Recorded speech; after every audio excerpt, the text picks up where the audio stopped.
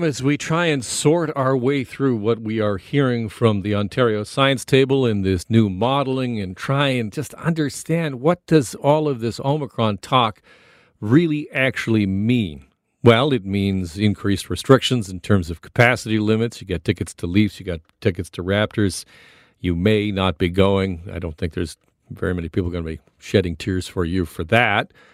But obviously, capacity coming down in all kinds of events in all kinds of places, that's going to have an impact. We've heard from restaurants that they fear to pick up the phone because every time it rings, it's somebody canceling something. And then you and I are just trying to figure out, can we get together with our mom? And we have questions about whether or not the masks we're wearing are actually good enough. We're supposed to get more information on that. Are you wearing a cloth mask? Is that a cloth mask you're wearing? You try to kill my grandma? What are you doing? Stop that. All of it adds up to a kind of a level of guilt. I don't know. It just kind of hangs on me. Maybe that's just me. And then there's the whole issue about, are we actually going back to the office? Dr. Lisa Cohen is an associate professor of organizational behavior at McGill and joins me on the line. Hi, Lisa. Hi, thanks for inviting me. So we've got a couple of major players, the City of Toronto, the Province of Ontario, saying, yeah, those back-to-work plans, they're off. What's your sense? I mean, are we ever going back to the office? Excellent question, and really hard to answer at this point. There already were a lot of uncertainties around back to work. Are we all going back? Who's going back? When are they going back? And we've just added yet another layer of uncertainty to this. What is that?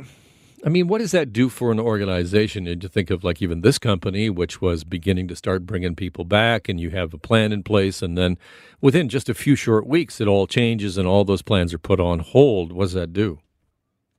It makes planning pretty impossible, or making real planning impossible. You can make plans, but the best plan is one that you are going to easily be able to change on a dime.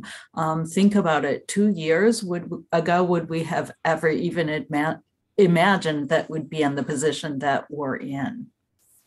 Yeah, I think, for listeners out there, those that may be working from home, and I'm thinking about my own situation, for the first 6-8 months, we had a kind of an ad hoc home office, and then eventually realized, well, this isn't going to work, and we've actually invested in, a desk and chair and all the rest of it to make it work. I mean, I think the reality for people is that they're going to have to, if they're working from home now, expect that it's going to be going on for some time.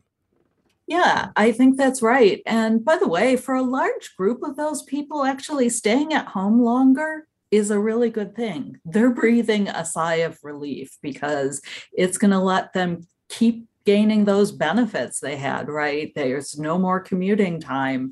There's more of a sense of autonomy. There's more flexibility, less stress.